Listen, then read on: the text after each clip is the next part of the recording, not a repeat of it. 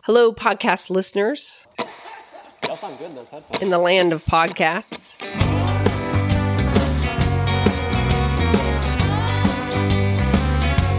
Hello, financial professional looking for a podcast that can help you. Today's your lucky day. This is Open Windows. My name is Julie Mochin. Open Windows is a podcast created especially for financial professionals looking for a way to manage their own clients' 401ks, 403bs, or 457 accounts. Happy 2023, everyone. Welcome back to Open Windows Investing. I am really happy to have 2022 in our rear view. One of the worst years in history when it comes to being an investor. But we're in it for the long run, people. We're not in it for 1 year. Or as you'll hear from my guest, you never want to play quarters. Unless you're at a tailgate with a red cup. That's my dumb joke. Sorry. If there's any FANG lovers out there, F-A-A-N-G, the acronym, I'm not talking about FANGs like the Netflix show, What We Do in the Shadows. By the way, that's a really fun show and a cool original movie. I'm talking about the monster tech internet company stocks. So that would be Facebook, Apple, Amazon, Netflix, and Google. So in a minute, I'm going to kick off the year with an episode that, full disclosure, I did record last year.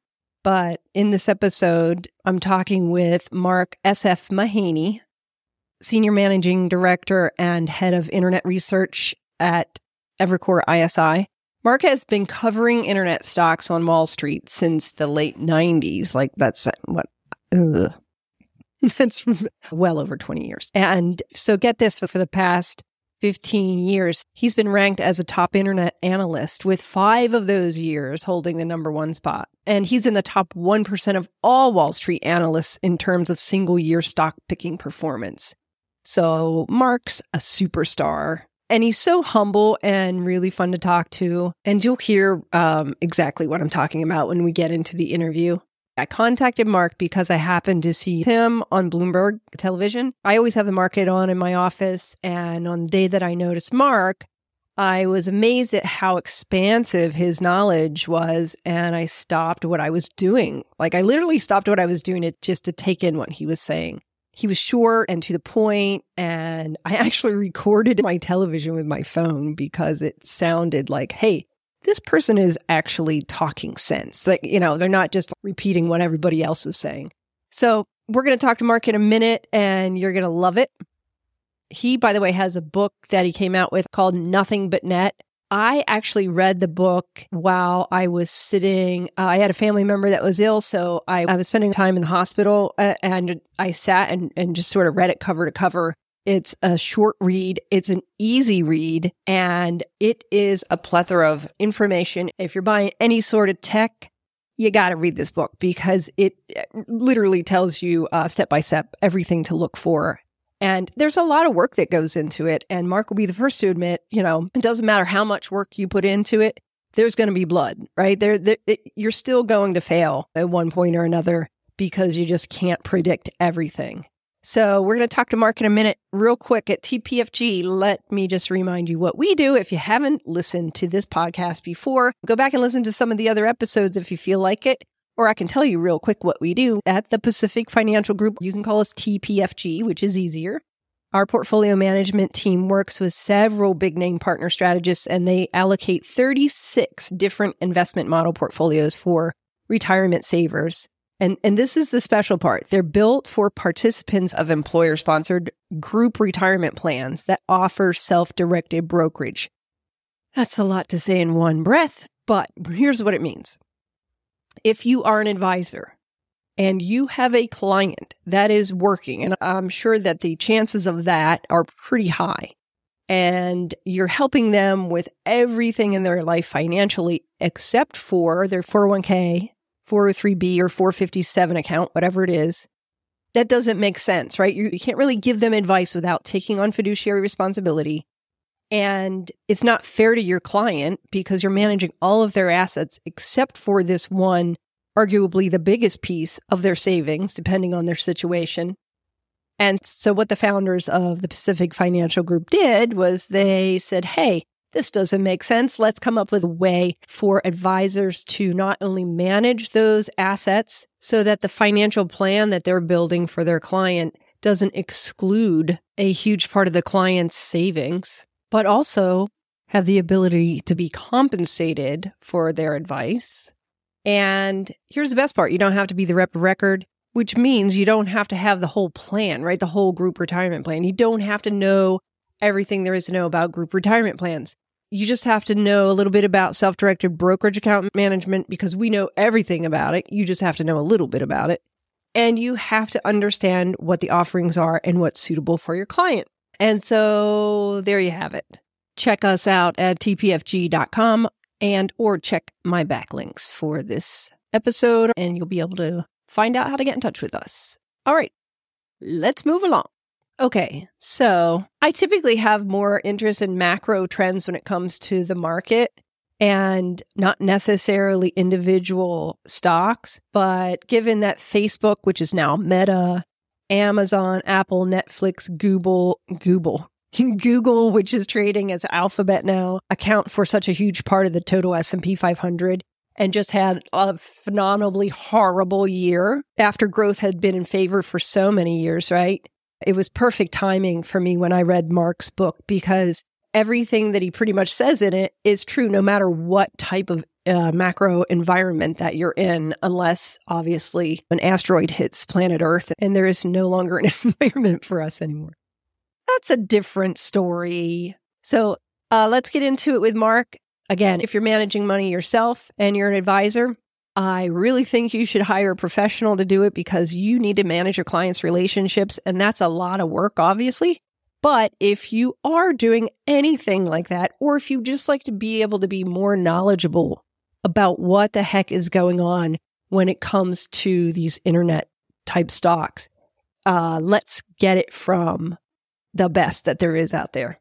Mark, welcome to Open Windows Investing with TPFG. It's great to have you. Well, thanks, Julie. I'm looking forward to doing it. So I just had a chance to tell the audience about your book, Nothing But Net, which I think your subtitle is 10 Timeless Lessons for Picking Tech Stocks, published in 2021.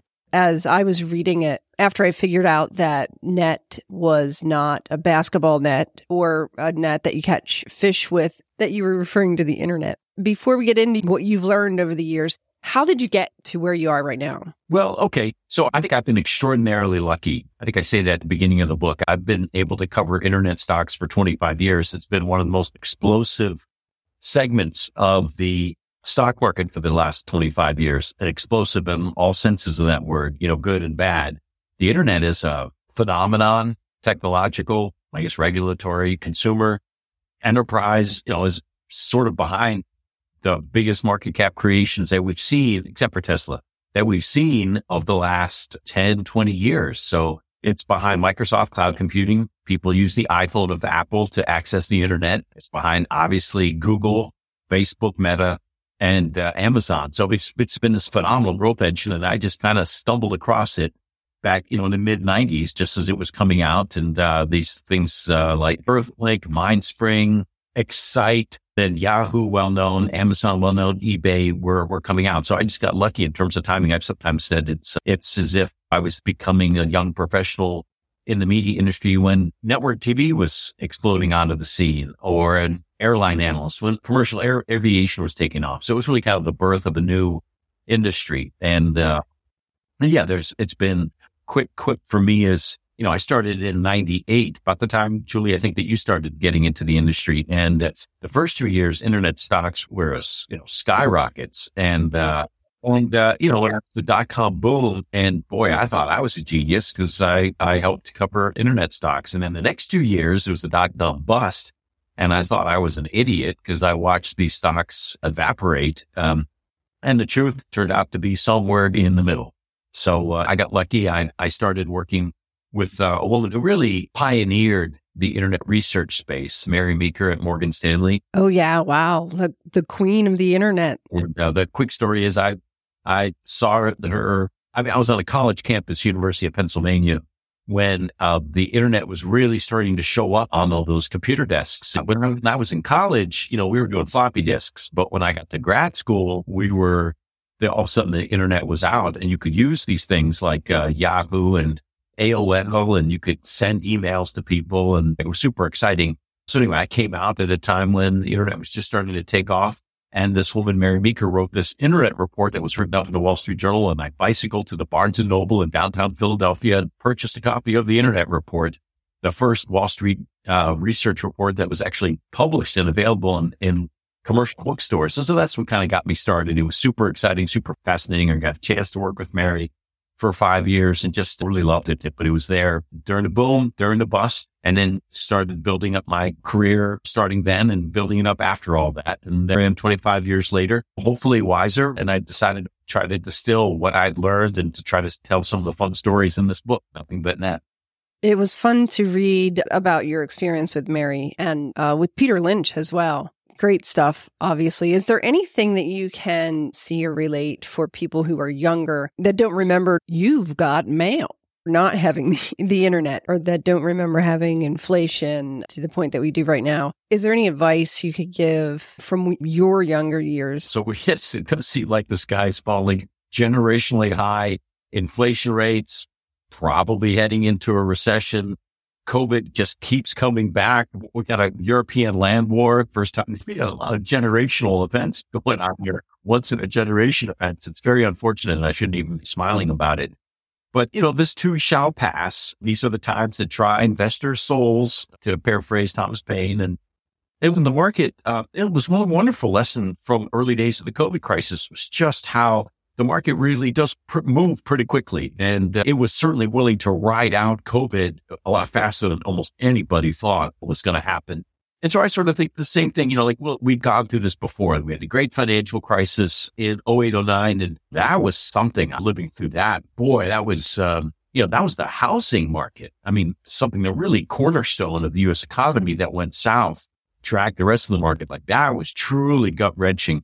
We're not going through gut-wrenching now. I try to put it in perspective. And one of the tie points in my book is There Will Be Blood. What I meant by that is when you pick stocks, you're in part completely dependent on how the overall market does. And you can be just a wonderful stock picker and understanding P&Ls and balance sheets and cash flow statements and product innovation on the part of companies, and completely wrong if you buy a stock when, Microsoft, Apple, Amazon, Google are all off year to date. That's because the market's up year to date. So, some of this is just out of your hands. There are the market gods. And I think part of it is to have a lot of patience. And also you have to be a bit of a contrarian to really generate great returns in the market. So whoever bought at the bottom of the Great Depression, and you can't call the bottom, but, get reasonably ballpark close to the bottom. That's how you make really good returns as investors. So anyway, if you're working through it, it's a tough environment to be in, but this too shall pass, and learn from the environment, because of course the environment's not always going to be good. If it was, it'd be boring. Hey, Mark, just to touch on a couple of your 10 lessons, obviously revenue growth, right? Total addressable market, being customer centric. One of the things that caught my attention was management teams and how you are able to, or are you able to analyze a management team? Like, what do you look for there when you're looking at whether or not you think a company's going to succeed? Oh, yeah. It's a very hard thing to know, Julie. And I think it takes a long time for people to really prove themselves, years maybe with management teams. You want to see things like long-term thinking from management teams, the teams that ask me about quarterly expectations. I tend to be a little skeptical of them. Those that really can kind of tune out the financial markets and just focus on what they can manage, which is their own business. I'm more interested in those. I love these founder-led companies because the founders have their skin in the game. It's their baby and they're fully committed to it. Now, I've seen some successful companies that were run by non-founders that were great stocks. Priceline.com, now Booking, was a great example of that.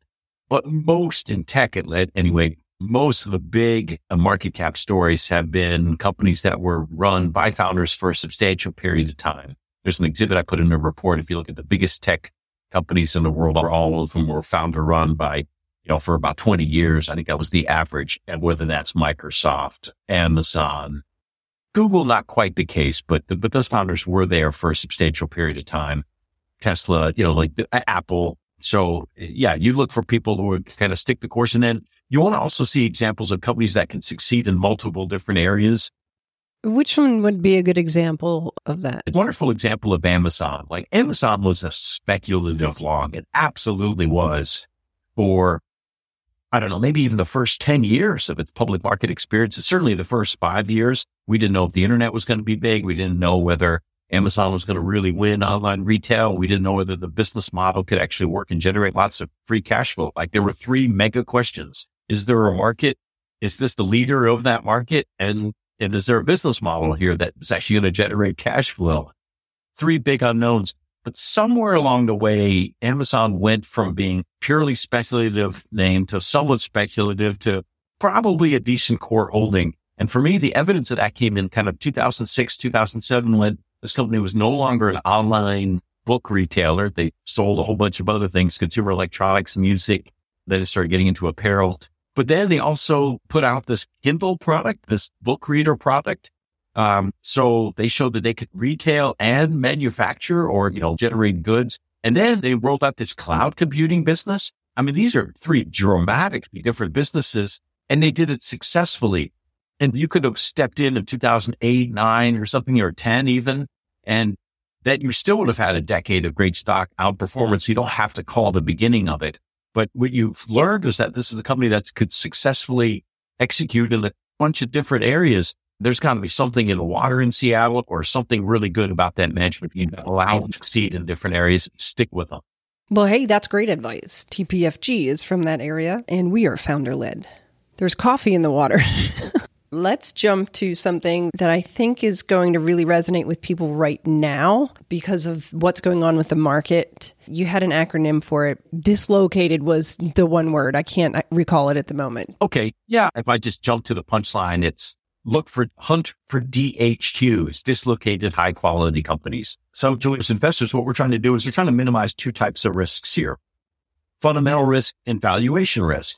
You can never eliminate them, but if you can dodge them a little bit, you increase your chances of making money and investing correctly. What's valuation risk? Well, the risk that you buy something that trades at 30 times earnings and you wake up and one morning and it's trading at 10 times earnings. Like the valuation can't hold. And one of the ways you try to minimize or hedge that risk is wait for the stock to trade off 20 or 30%, because even the best companies will roll over at some point, either because they're going to screw a quarter at some point or the market rolls over, which is exactly what you've got now. So Apple, Microsoft, Google, Amazon are all off. Doesn't mean they can't go off more, but their valuation is a little less risky now just because of the sell-off. So I look for those dislocated opportunities, stocks that have traded off 20 or 30%.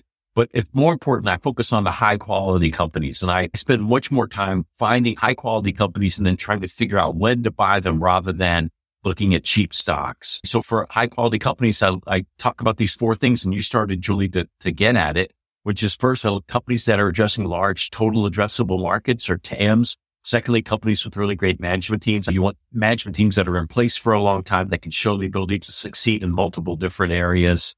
Third, companies with really compelling value propositions. And maybe the best test of that is, do they have pricing power?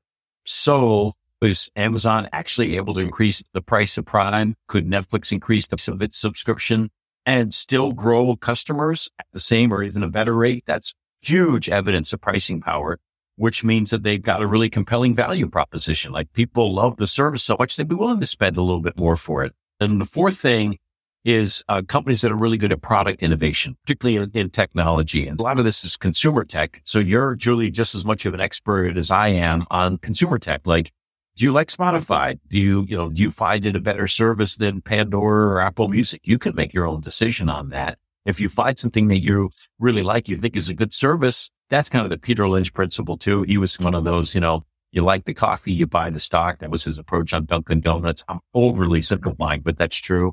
So my youngest son, wanted to ask me for an investment idea. And I said, well, which of these companies do you feel like you really know really well? Which services do you use a lot? And he said DoorDash, which of course got me immediately looking at my credit card statement. Oh, yeah. If you use DoorDash, you're probably going to be a decent investor in the stock. Doesn't mean you buy it, but you'll get a sense of whether there's a new change in the way that they give you the restaurant recommendations or food style recommendations, or you'll be there noticing when all of a sudden 7-Eleven is included on the DoorDash app, or whether you could start using it for pet supplies and groceries. Like, you'll have an intuitive feel for the product and the service, and you'll know when it's getting better and maybe when it's getting worse too.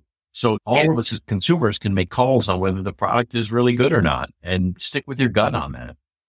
That's funny. I have a similar story about one of my daughters was really upset with Grubhub. She calls it Grudge Hub and won't use it because of just like one thing. I don't even know what it was, but it's kind of what you're getting at. People like things for different reasons, but go with your gut and buy what you know. Mm-hmm. Okay, in your book, a couple of things that stuck out also for me were you talked total addressable market. You talked about 10 baggers, which you used Google, I believe, as an example of a 10 bagger. And then you also talked about growth curve initiatives. So obviously you can go with your gut when you're looking at a stock. If you're using the company yourself and you want to own shares of it, that's one thing. But finding high quality company isn't that easy, obviously. Yeah. So I kind of came up with these 4 ways to tell whether a company's high quality. And I talked about management, value proposition, product innovation, total addressable markets. Those are hard sometimes to figure out. What's the financial tell of whether you have a high quality company? Well, a company that can sustain premium revenue growth. So GDP growth is whatever it is, 2, 3, 4%. You got a company that's growing its revenue at say 20%, i.e., 5, 6 times faster than GDP growth, and is doing it consistently and is doing it at scale, what I call pulling a Google, then that's probably a financial tell that you've got a high quality asset. Like, you don't grow at those rates from scale from like $1 billion in revenue or something like that. You don't grow that unless you're doing something special that consumers really like or enterprises really like. So one, that's my financial tell.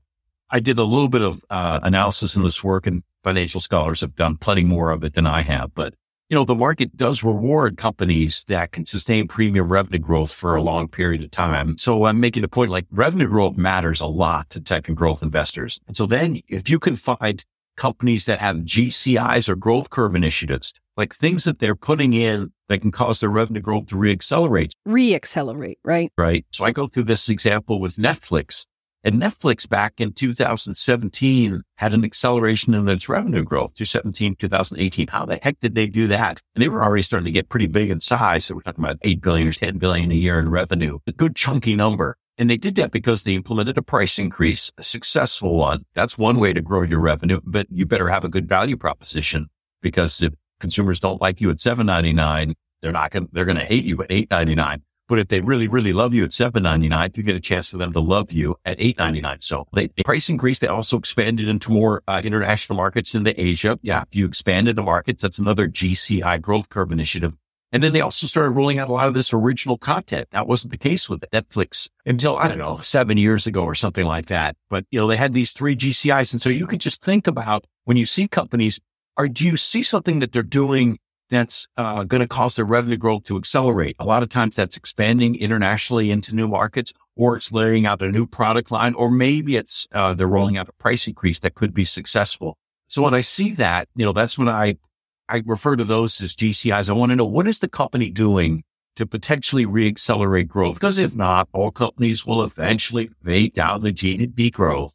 Even the best companies will, unless they're investing and innovating in new growth areas. That's why you look for GCIs, because markets react really well to companies and stocks where there's revenue growth acceleration. Hey, you don't talk about this in the book, but in the financial industry, we always deal with regulators. There's always something changing with regulations in this industry, I feel. Oh, yeah.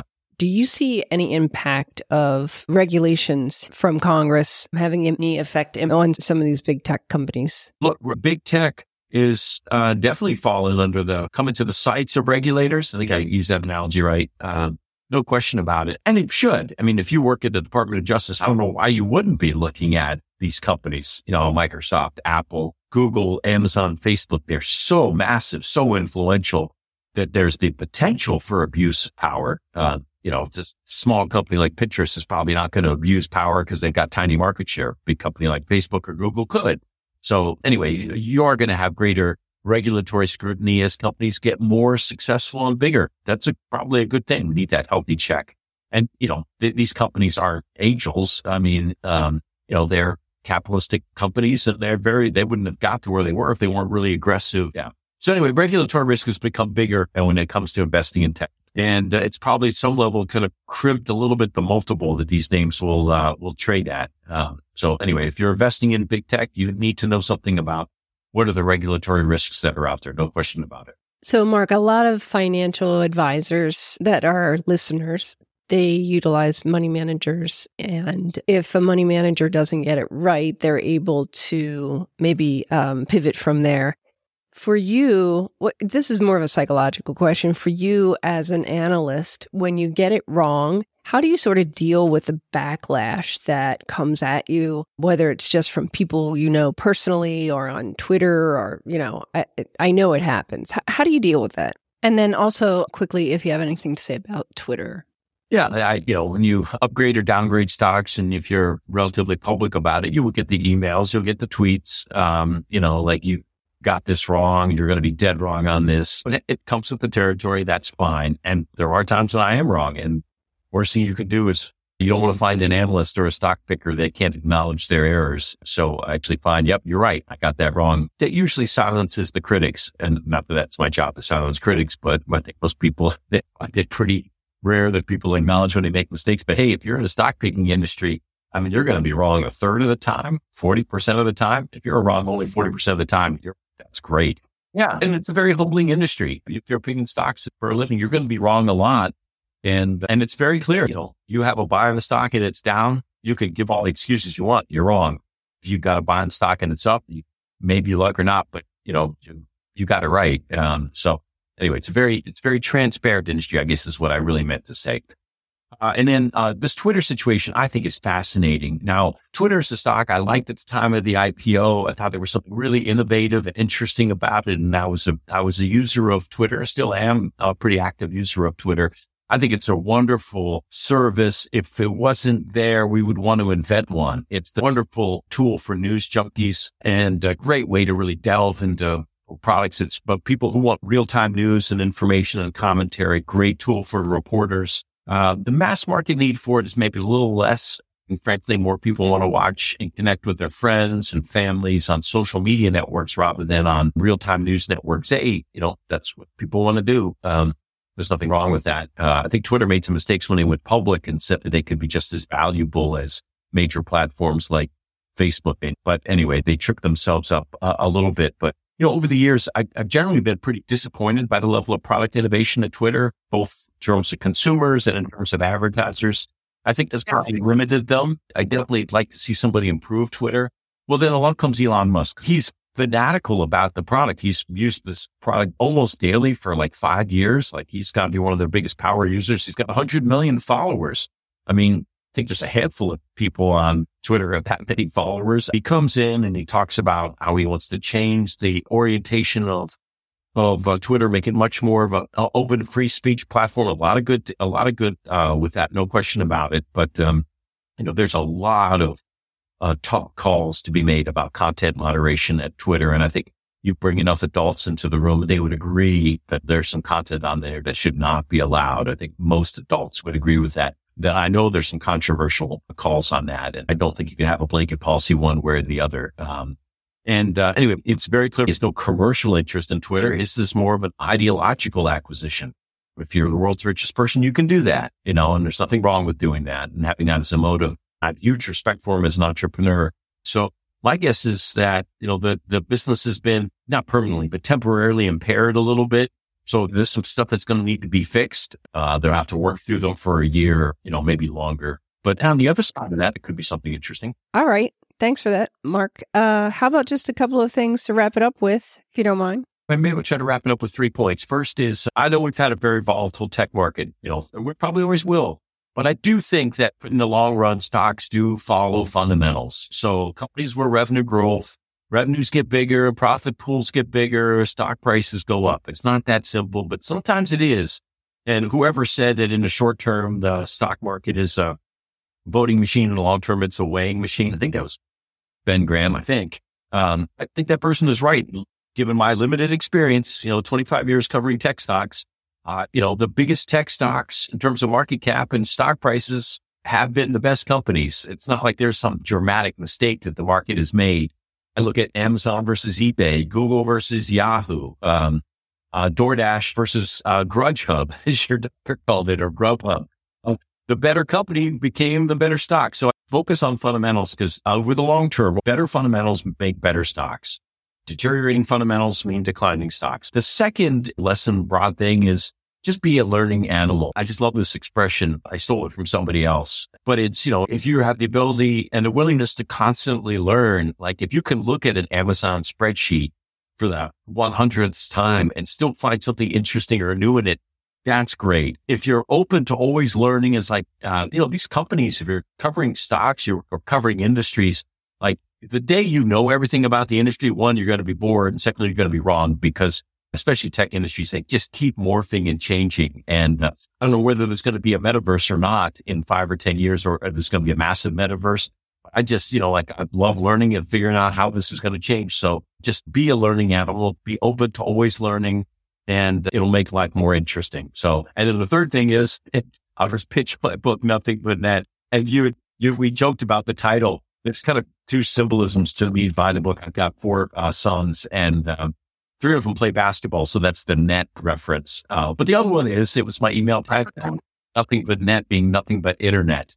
And so I've been lucky and blessed to cover the space, the internet space. And I found something I'm really passionate about. And I really enjoyed the book writing process. I've been thinking about doing it for years. My sons were on me to say, Dad, when's the book coming out? And I finally had a chance, a 3-month break to do it. And I'm so glad I did it. So thanks for letting me talk about what I learned from my experience, Julie. It was nice chatting with you. And I guess my hope will always be a job for an analyst. Great quote.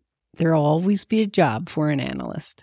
People, that was Mark S.F. Mahaney. I will catch you on the next episode. Because I'm a learning animal, I will be bringing lots of great content to you on the podcast in 2023. Cheers. All right. There you have it. Until the next episode, remember, you don't need to work harder, just work smarter by opening a window.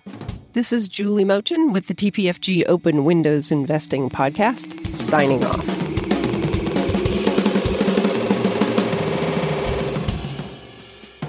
This podcast recording has been prepared and made available by the Pacific Financial Group Incorporated, also known as TPFG, a registered investment advisor offering advisory services. Information in this podcast is to be used for informational purposes only. The information contained herein, including any expressions of opinion, has been obtained from or is based on sources believed to be reliable, but its accuracy or completeness is not guaranteed and is subject to change without notice. This information should not be construed or interpreted as an offer or solicitation to purchase or sell a financial instrument or service. Any expressions or opinions reflect the views of the speakers and are not necessarily those of TPFG or its affiliates. TPFG does not provide tax or legal advice. Investors should consult their financial, tax, or legal professionals before investing. Past performance is not a guarantee of future results, and all investments contain risk, to include the total loss of invested principal. Diversification does not protect against